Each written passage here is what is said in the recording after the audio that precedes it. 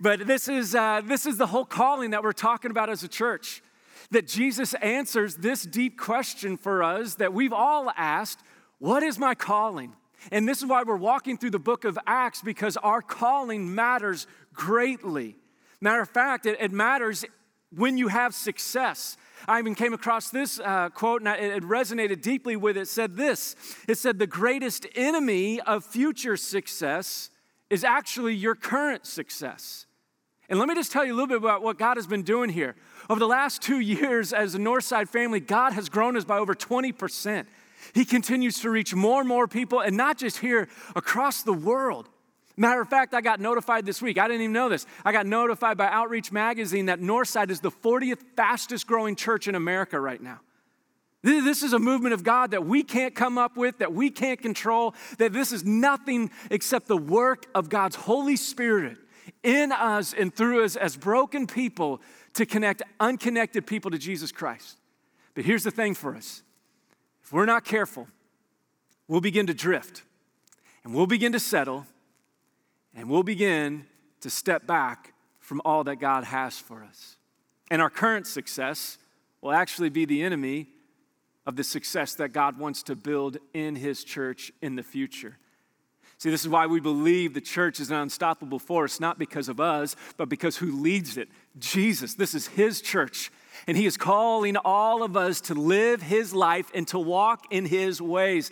And the danger for us is this, in this season, is to forget our calling. That's why Jesus opens in the book of Acts, Acts chapter 1, and He reminds His disciples of their calling.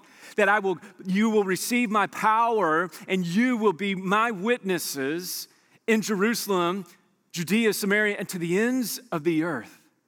That Jesus already answers the calling for us. He says, you have a calling, and it is to be my people. Not only that, He tells His disciples in Matthew chapter 20, verse 26. I love this passage. He was constantly reminding them of their calling. And here's the calling of the disciples, and here's the calling for you and I. Jesus says this in Matthew chapter 20, verse 26. He says, whoever wants to be great. Let's be honest, we all want to be great. Nobody goes, you know what, I'm really just kind of looking for a mediocre life. You know what, I don't really care if life goes well. No, we want to have a great experience in life. We want to have a great calling in life. And Jesus says, come on, if you want greatness, He says, whoever wants to be great among you must be your servant. Right? You know, Jesus I'm sure the disciples kind of looked around. Matter of fact, they were arguing with one another about who was the greatest. And that's why He reminds them of their calling. It's not about who's better, you or me. It is about you and me being great by being the servant that Jesus calls us to. This is our calling. And for the next 2 weeks, this weekend and next weekend, we're going to look at this. And here are the two areas of what our calling is. And this is what God wants to grow us in. He wants to grow us in our calling. And here's the two things He's called us to as the church. This weekend, we're going to unpack. He has called us to be servants of Him, and He's called us to be sent by Him into the world. To be servants and to be sent. We're going to be looking at Acts chapter 6 and 7. If you have your Bible, open that up, or maybe your YouVersion Bible app. We're going to be looking at the disciples, especially the life of Stephen today, as he embraces his calling to be a servant. But you and I are called to be servants, and next week we're going to look at the disciple Philip, about how he was sent into the world. See, Christianity isn't about us backing up from the world. Christianity is about us going into the world. This is our calling. And today, I just want to begin to unpack this, because all of us want to be a part of something bigger than ourselves. Even if you're not a Christian, maybe you're a high schooler, you're on a football team right now. And the reason why you love the football team is because you are part of something bigger than yourself. Even at work, we love to be a part of a team. We love to thrive. We love the success of all of us together. This is why I miss us being together so much. It's not just that God loves us more when we gather as a church, but there is power when we know we're a part of something bigger than ourselves. This is why we're such believers in Serve Day weekend, because when you begin to serve, we just go, man, this feels good. This feels right. I know, because you're living your calling of being a servant. When we go on a mission trip, we always think we're going to go and we're going to bless them. And then we always come back, with that ugly crying face. I went to bless them and they blessed me. You know, we see it at the airport when we go pick everybody up. Everybody's just bawling there. And what happens is this, because you're a part of God's calling for your life. I'm seeing this happen in my wife's life. She's a part of the nursery project. We got a bunch of people here in the church that God just started this, and what they do is they come along people who are going through troubled pregnancies or having difficulties when their child is born, and it started by just making a nursery for them when they didn't have time to, and now it's gone into more and more things, and people who do concrete and renovation and all sorts of flooring and this and that, and everybody's coming together and using their gifts, and everybody says, this is what I was made for, because you and I were made to be servants, because this is who Jesus is. See, our calling is to live the life that God has for us. And you see this in Acts chapter 6, that if they weren't careful, they were about ready to miss their calling. They got so busy and so many things were going on, they were starting to face a little bit of mission drift. And especially in this time with COVID and everything else, right now our life is upside down. And if we're not careful, this is why we're doing this series. We want to remember our calling. And look at what it says in Acts chapter 6, verse 1. It says, in those days, when the number of disciples was increasing, man, an unstoppable force, the Grecian Jews among them complained against the Hebraic Jews, the Greek Jews against the Hebrew Jews, because their widows were being overlooked in the daily distribution of food. The disciples were increasing, great things were happening, but they were beginning to miss their calling. They were beginning to favor the Israelites rather than somewhat what people would say the outsiders, the Grecian Jews, the people who weren't just the Hebraic Jews. And what was beginning to drift a little bit in the churches, a little bit of favoritism, a little bit of racism, and a little bit of classism, that the widows were being overlooked. And they were in danger of missing their calling. And it says this, so the 12, the disciples, gathered all the disciples together, and they said, it would not be right for us to neglect the ministry of the word of God in order to wait on tables. They're being reminded of their calling. Wait, the word of God's got to lead us. This has got to be our priority. This is our calling. This is who we are. Brothers, choose 7 men from among you who are known to be full of the Spirit and wisdom, and we will turn this responsibility over to them. And we'll give our attention to prayer in the ministry of the word. They were reminded of what their calling is. Oh, we can't forget our calling as church leaders. We can't forget our calling as Christians. We can't forget what's going on. I know we're busy and I know all sorts of things are going on, but we are sinful, broken people, and we'll become selfish and we'll just serve who we want to serve, or we'll rationalize everything and they go, we can't do this. And it says in verse 5, so the proposal pleased the whole group. And they chose Stephen, who we're going to talk about today, a man full of faith in the Holy Spirit, also Philip, Prochorus, Nicanor, Timon, Parmenas, Nicholas from Antioch, a convert to Judaism. And they presented these men to the apostles, who prayed and laid their hands on them. And then listen what happened. So the word of God spread, the number of disciples in Jerusalem increased rapidly, and a large number of priests became obedient to the faith. Now, I won't lie, when I read that verse 7, I get excited. Oh man, the word of God spreading, disciples increasing rapidly, and even priests in the synagogue, people who killed Jesus, are now becoming obedient and followers of Jesus. And I love that. Man, I want that for our church. I want the Spirit to move in such powerful ways that we go, I don't even know how this is happening, but Jesus is moving in unbelievable ways. But did you recognize something? It was only when the church remembered their calling that the growth in the church happened. It was when the church took time to slow down and to realign their lives, for the disciples to say, no, the ministry of the word and prayer has to be priority. We need to take care of widows and orphans. We need to take care of everybody within this. There are always going to be needs in the community, but we cannot forget our calling. We can't forget our calling. If you're taking notes, you may want to write this down. That our calling to be servants isn't an idea, just something we do. It's our identity. It's who we are. Our calling to be servants isn't just an idea. It's our identity. See, sometimes we can make the mistake and believe that serving is the same thing as being a servant. There's a difference between serving and being a servant. Some of you are like, yeah, Nate, I can't wait to start serving again once the campus reopens. Can I just remind you, you're a servant right now. Matter of fact, this is why even government communities assign you when you break the law. What do they assign you to? Community what? Community service. Because they know this, you need to realign yourself. Even if the government doesn't support God or Jesus or following that, what everybody knows is this. Man, it is better for you to not be selfish and for you to be selfless. Well, where do we get that from? See, that is God's image made in us.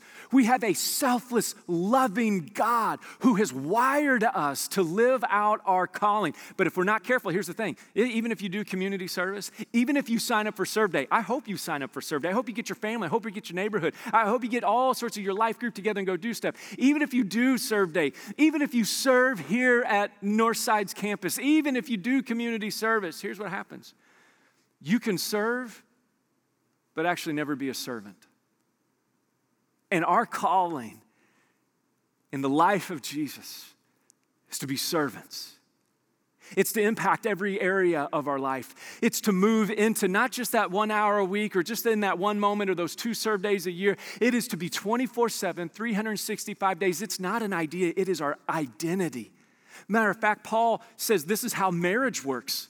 This is where marriages go rogue because you quit being selfless servants to one another and you start becoming selfish.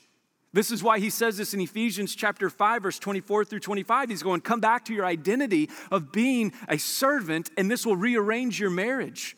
Listen what he says in verse 25. Paul writes this. He says, now as the church submits to Christ, so also wives should submit to their husbands in everything. Now, I know a lot of women, you don't like that passage. You're going, I ain't submitting.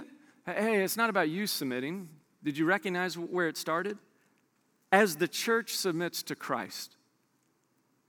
There's a joy in submitting to Christ because we know the love and the grace of Jesus. And he says, in order for you to submit to your husband, start with looking at how the church submits to Christ. But then here's the thing, husbands, for us, it says, husbands, love your wives just as Christ loved the church and gave himself up for her. See, it's not just that women need to submit to their husbands. It's that men, we need to be men worth submitting to. And you know how we're men worth submitting to? Because we know our identity as servants of Jesus. See, this is what we want even from a boss. We want a boss who will serve us. We want a spouse who will serve us. We want friends who are mindful and serve us. See, this whole thing about this identity, it changes everything. I remember one of my buddies, he became a Christian later on in life, and it started to impact his life and change everything. He started to grow in his identity. This is why we're a church, because all of us are continuing to grow. All of us are in process. None of us have arrived. And this clicked for him that I need to be a servant all the time. I don't need to serve my wife once in a while. I need to serve her all the time. And he remembered there was a couple days where she has to get up early. She's a part of surgery and all this other stuff. And he remembers she has to leave the house at 5 a.m. And he got up, he started getting up, and he started making her coffee at 4:45 a.m. And I remember they were talking about this, about how this changed their marriage in a lot of ways because he started serving her in unbelievable ways, which made her want to serve him. And this whole joy and love started growing in the relationship. And I went, man, I want to serve like that. I also took note, and the next time I bought a coffee maker, I bought the one that has like the preset time. So I don't have to wake up at 4:45. It can already be set to make it at 4:45. That's serving in advance, right? Don't look at me. Don't judge me. But this is what was happening in my buddy's marriage. He started to grow in his identity as a servant. And it changed everything. See, this is why as a church, we can't forget our calling. Matter of fact, I looked at one of my buddy's messages, Dave Ferguson. He's a pastor up in Naperville, Illinois. And he put this out on Twitter. I love to follow different pastors and learn from him. And he put this up on Twitter, and I saw this, and this just summarized this idea of becoming a servant as our identity. And take a look at this. He called this the difference between being a consumer and a contributor as church people, as followers of Jesus.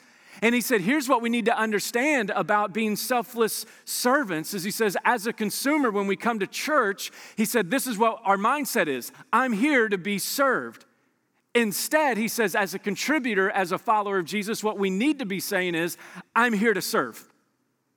He said, the consumer thinks about, they're focused on my preferences when I come to a church. Instead, servants of Jesus focuses on the needs of others. The consumer asks, what can I gain from this? The contributor asks, what can I give to this? The consumer is entitled. The contributor is grateful to Jesus. The consumer has trouble finding a church family. The contributor joins a church family and invites others in. Leave that up for a moment. Maybe you need to capture that right now and allow that to begin to change your identity, to grow you in the ways of Jesus. See, what I want us to do is this. What we're going to find is Jesus lays out for us how we can grow in our calling as servants. Matter of fact, what I want to do is I want to look at the life of Stephen today. Dude, we only have a couple minutes left, and I just want to begin to unpack his life, because he grew as a servant and in his identity, and I want us to learn and look from him about how he followed Jesus when it was tough. And here's what it looks like to grow as a servant in our calling is this, that we grow as a servant in our heart, in our hurt, and in a hope of a servant. That's how God's going to grow us in our identity. He's going to grow us in our heart, he's going to grow us in our hurt, and he is going to grow us in our hope as a servant. See, Stephen, what was amazing is this. He was raised up to be a servant when the disciples said, we need to give ourselves to the ministry of the word and prayer. And it said, let's look around. And this was the pre-qualifier. This is what the heart of a servant looks like. This is what God wants to do. He wants to grow your heart. And some of you are going, well, Nate, I wish I had what it takes. I can't get up there and talk like you. You don't need to get up there and talk like me. You know what qualified Stephen to be a servant? It said this, that he was full of the Holy Spirit and wisdom. That's it. See, it's not about our talent, it's about our trust. That's what it means to be a servant of Jesus. It's not about your talent, it's not about my talent. It's about, will you and I trust him with our identity and walk in his way and in his calling for our life. That's what it's about. See, when we are full of the Holy Spirit, you know what it means? Then it means we're not full of ourselves. This is why we need the Holy Spirit. You and I, we can't change ourselves. We can try as hard as we want. We cannot change ourselves. What you and I need to become is humbled. We need to humble ourselves before God and go, God, my life belongs to you. What you have done for me, how you've rescued me from my sin, how you died for me, how you lead me into a new life. All we need to do is this. This is what changes our heart.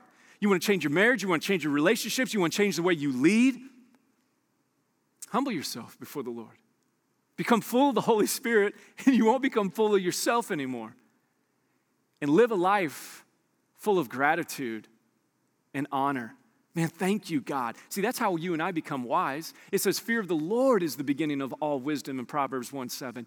This whole going, man, God, thank you. My life revolves around you. I'm going to find my identity in you. See, Stephen got called into just waiting tables, taking care of widows, not because he had a talent, but because his life was found trusting in Jesus. He was already trusting. He was already walking in the Spirit. See, a lot of us, we want to find our calling. Your calling is to walk in the Spirit. Your calling is to walk with Jesus. One of my favorite John Maxwell quotes is this. He's a leadership kind of guru. Love some of his books that he's put out. And one of the things he talks about serving is this. He said, if serving is beneath you, leadership is beyond you. You may want to write that down. That's a killer line that I've kept around. If serving is beneath you, then leadership is beyond you. Meaning this, If we're not willing to do the little things well, how do we have a heart to do the little things well? What we find in the life of Stephen is this. He had a heart that trusted God. God, I'm going to trust you with my calling. I'm going to walk in your ways. And can I just free you up a little bit? I know sometimes in church when we talk about serving, our mind immediately narrows into, I bet they just want me to serve at the church. Nate, the campus isn't even open. How can I serve? You want me to serve and be a servant, but the campus isn't open. Can I just free you up? God wants you to serve right where you are.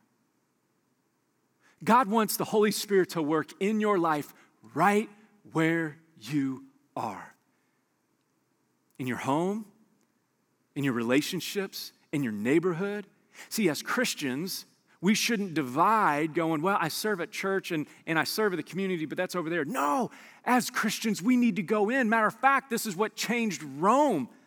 This is what Constantine saw and made Rome a Christian nation because the Christians fully embraced their identity to serve, and it changed the world. But here's the deal.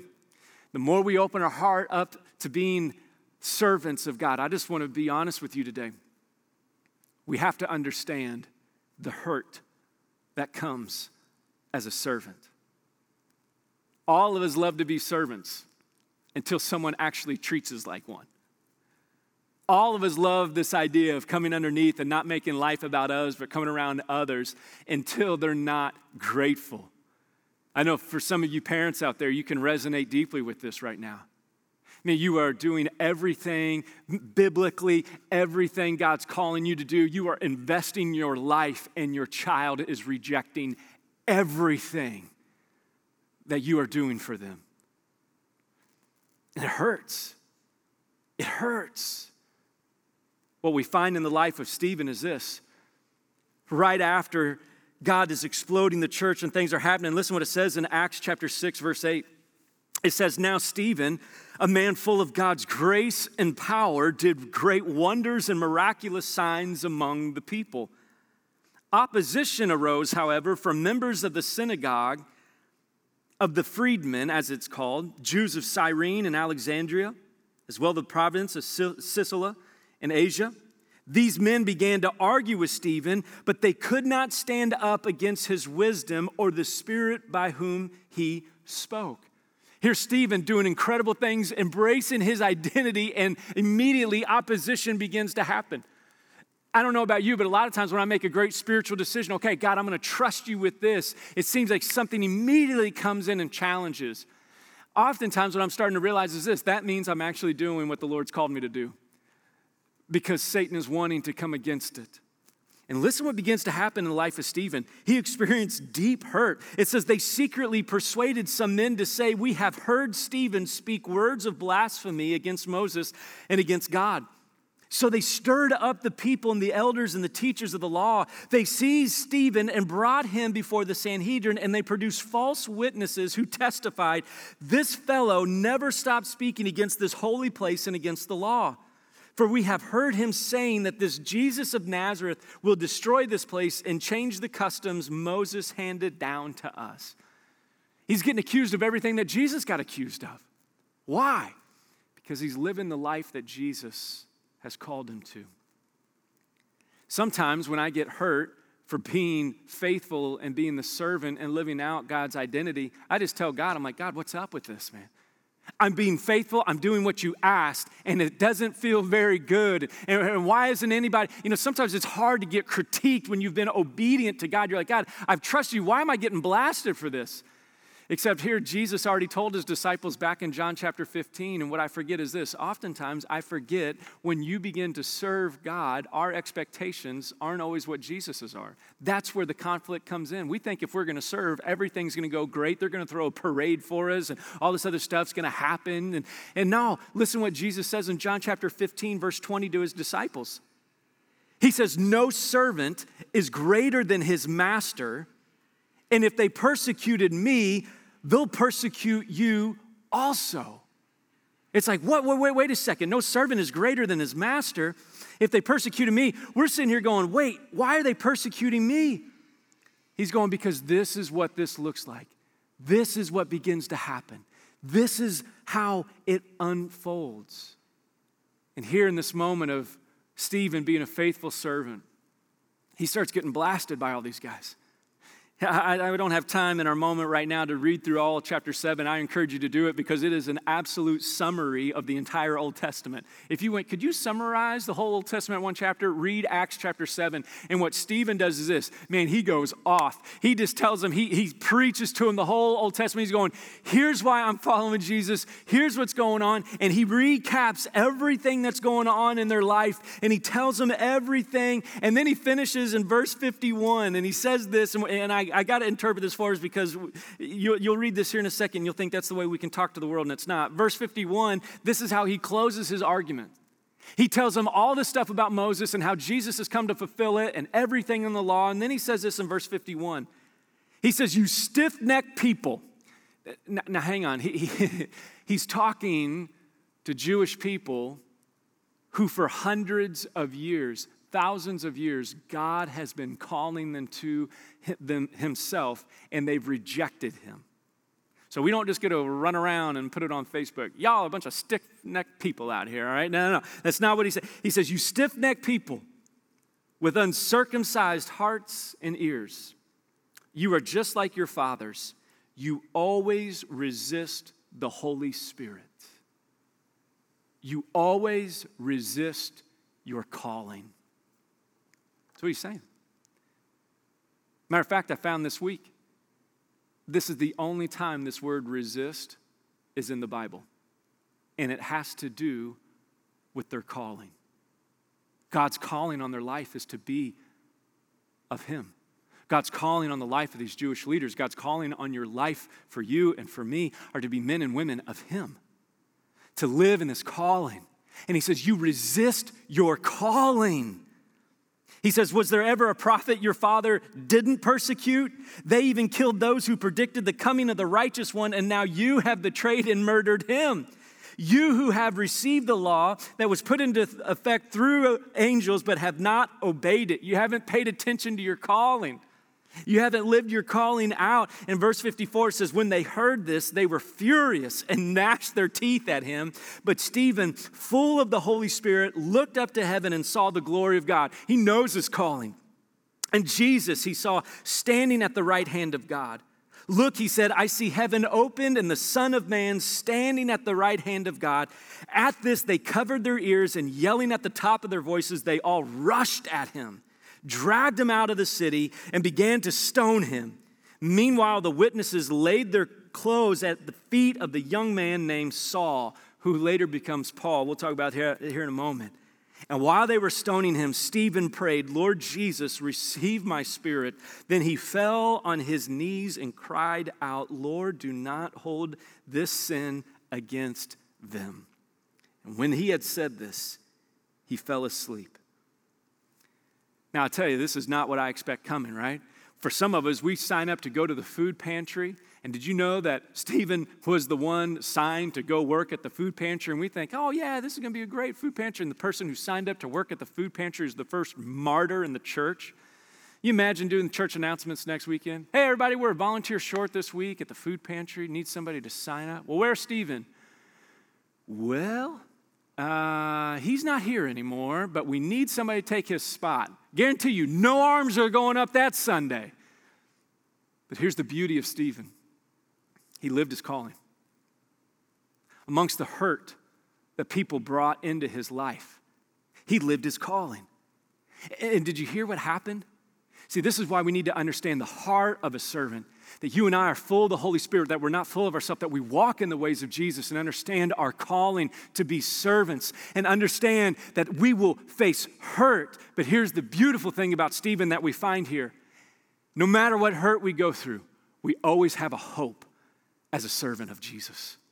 There's always hope. Did you see right in the middle of them hurting and crushing and going to kill Stephen, did you see what he said? I love it. He said, but Stephen, full of the Holy Spirit, looked up into heaven and he saw the glory of God and Jesus standing at the right hand of God. Now, this has big implications for us. You go, whoa, what's the big deal that Jesus is standing at the right hand of God? Here's why. Because when Jesus went to the cross and he resurrected and he went back to heaven, it said that he sat down on the throne. that Jesus went to rule and reign over all of creation. And in this moment, when Stephen was being murdered, when Stephen was being hurt for being obedient to his calling, Jesus stood up. You need to hear that today. That no matter what hurt you're facing right now for being a faithful follower of Jesus, a faithful servant of Him, that Jesus, even if nobody else sees where you're serving, even if nobody else says a great word, maybe your spouse or your family or your parents, maybe even us as ministers, we don't even see what you're doing and you're being faithful. Maybe you've been rejected for being faithful. Maybe you've been broken up with because you were trying to be a faithful follower and servant of Jesus, and your person you were dating, they rejected you because you won't have sex with them. They're rejecting your friends are rejecting you because you won't do all these other things, and people are rejecting you, and nobody sees it, nobody encourages. And you know what Jesus does? He stands and He sees you, and He says, well done, well done. I see you when nobody else sees you, Stephen. When everybody's crushing you for being faithful to me, I see you, and I'm standing up, and I am cheering you on. You need to hear what Jesus is doing today for you right now as you live out your calling. Nobody may say an encouraging word to you today. Nobody may say, hey man, I really see what you're doing here. Nobody, maybe for all of your life, maybe none of your immediate family, as a matter of fact, maybe a lot of your immediate family think you're crazy for being a servant. Jesus is standing and He's saying, I see you. And I know your good deeds. And I know that you're living out your calling. Don't quit your calling. I see you. The suffering servant, Jesus, stands and He sees and He applauds us. There's something that happens, isn't it, when we see that recognition? Whether it's a coach that affirms us, or maybe it's people at work, or someone, there's a school assembly or something that, man, when people cheer us on, we feel that adrenaline, we feel that encouragement, we feel that compliment. And Jesus in this moment, Stephen says he looks up and he sees the Son of Man standing. He's standing. I know right now as a church family, especially being a Christian right now, it feels like, man, we are taking some punches. And if we can be truthful, our first reaction is we'd want to punch back. But what we need to do first is we need to look at the one who's standing, the one who's applauding us. Because the beautiful thing about Jesus is this: when we don't have words, Jesus gives us words to say. Did you recognize in this passage that Stephen's prayers in that moment of being persecuted were Jesus' prayers on the cross? See, when you and I don't have words, Jesus gives us words. Father, I don't know how to handle this. Into your spirit today. I commit my spirit to you, into your hands. Into your hands. You know how we deal with people who hate us for being followers of Jesus, who don't want to give us praise, or they don't want to encourage us for living out our calling? You know what we say? You know what our prayer is? Father, forgive them. They know not what they do. For you parents who are loving your children well, and you're disciplining and you're loving and you're living out your calling and you're being a loving servant and you are being rejected, that could be the greatest prayer that you pray for your kid. Father, forgive them. They don't know what they do. For people who have hurt us, for people that we've hurt, Father, forgive me. I don't know what I do. Help me to grow in my calling. Because here's the beautiful thing about living out our calling. Jesus uses our calling to lead other people to see and know Him. Do you see that word there where it said, they dragged Him out of the city and they began to stone Him, and meanwhile the witnesses laid their clothes at the feet of a young man named Saul. And if you don't know the story about Saul, Saul was one of the leading Pharisees of the day. Matter of fact, what we're going to find next week is he is going to begin to persecute the church for being obedient to Jesus, and God is going to do a radical work in his life. Matter of fact, this man who goes on to kill Christians, who doesn't know the way of Jesus, begins to embrace his calling that Jesus has, and he ends up writing 13 books of the New Testament. See, Jesus gives us a way to live our calling when everybody around us seems to be our enemy. Jesus is the way that we can love our enemies. Jesus is the way that we can see those who persecute us and we don't have to persecute back. Jesus is the way that we can live our calling when we're trying to be faithful servants and it feels like nobody is appreciating it. Jesus goes, I see you and I will give you the way forward. I will give you the way forward. And here's why. Because Jesus is our servant. Jesus is serving us. See, this is the beautiful thing about him. He's not asking you to live a calling that he didn't live himself. Matter of fact, he's the one who went first in his calling. I wonder what it'd look like for you today. What would it look like for you to embrace Jesus' calling on your life today? I wonder what would change. I wonder what would change in your marriage if you began to have a heart of a servant. I wonder what would begin to change in your life when you face the hurt for being followers of him. What would begin to change if you really begin to know that your heavenly Father is cheering you on? What I love about this is that this is the way that Stephen lived. You may want to write this down, that he lived as a servant from Jesus' acceptance, not people's approval. He lived from Jesus' acceptance, not people's approval. Now, I wonder what that would look like for you today. Just think about that for a moment. Where are you living more for people's approval rather than Jesus' acceptance? Matter of fact, I want us to look at Hebrews chapter 12 right now. And I want us just to look on this passage because in the middle of Stephen going through this hardship of either chasing his calling or going back in his own ways, he looks up to heaven. And I love what the writer of Hebrews says in Hebrews chapter 12. And listen to what he says here. I think this is just fantastic. He says, let us fix our eyes on Jesus. Man, let us look up right now in our calling, in the midst of our hurt, in the midst of our confusion. What is my calling? Let us fix our eyes on Jesus, the author and the perfecter of our faith, who for the joy set before him, capture that, listen to that, who for the joy set before him endured the cross, scorning its shame, and sat down at the right hand of the throne of God. Where's the joy in that? I mean, where's the joy in going and being murdered on the cross? The joy is that he's fulfilling his calling to come and set us free. Consider him. Choose him as your calling, who endured such opposition from sinful men,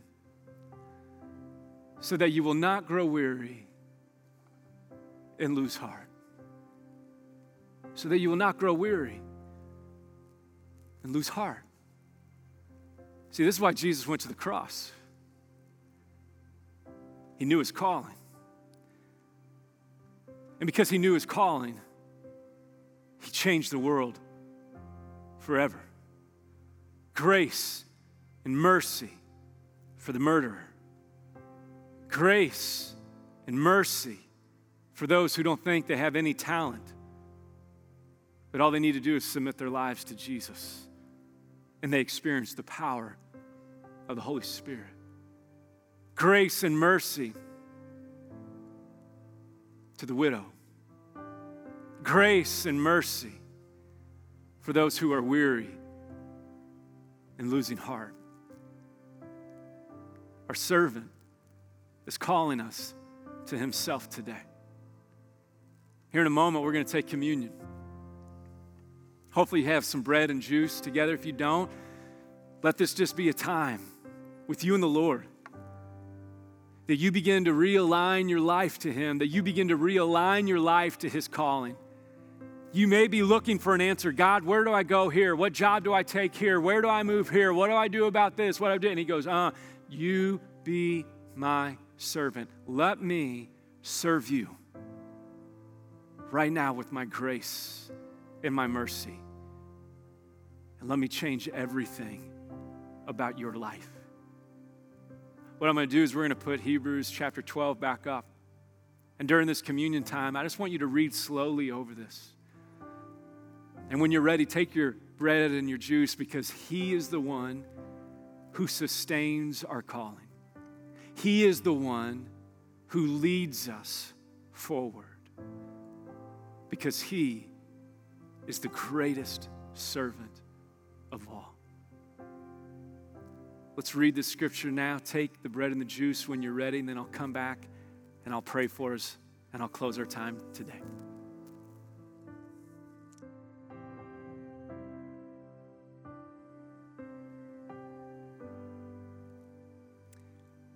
I hope this has been a holy moment for you. See, growing in our calling, it's not just in a quick sermon and think that's going to fix everything. It's in us walking with our eyes up, seeing Jesus at work in every area of our life, and allowing him to transform us day by day, moment by moment. So let me pray for you today. May you take courage in the one who's standing for you, who's cheering you on in the way of our calling. Let me pray for us today. Father, we thank you. God, we just admit there's times when we feel like nobody notices what we've done, that nobody sees our obedience to you. And Father, sometimes we've grown weary and tired. But in the midst of our own judgment of ourselves, in the midst of maybe lack of compliments from others or encouragement, especially right now as we haven't been able to gather together, Jesus, by the power of your Holy Spirit, would you help us to see you? Would you help us to follow you? Would you help us to live our calling, not by our own idea, not by our own ways, oh God, but by you. Father, I pray that as a church family, we would just see you. We would see you. As Stephen saw you, as the disciples saw you, Father, would we see you more than anything else in our life and allow you to change everything about us? Jesus, we love you. We're grateful for you. Help us to be mindful. Help us to walk with you today. And it's in your name that we pray. Amen.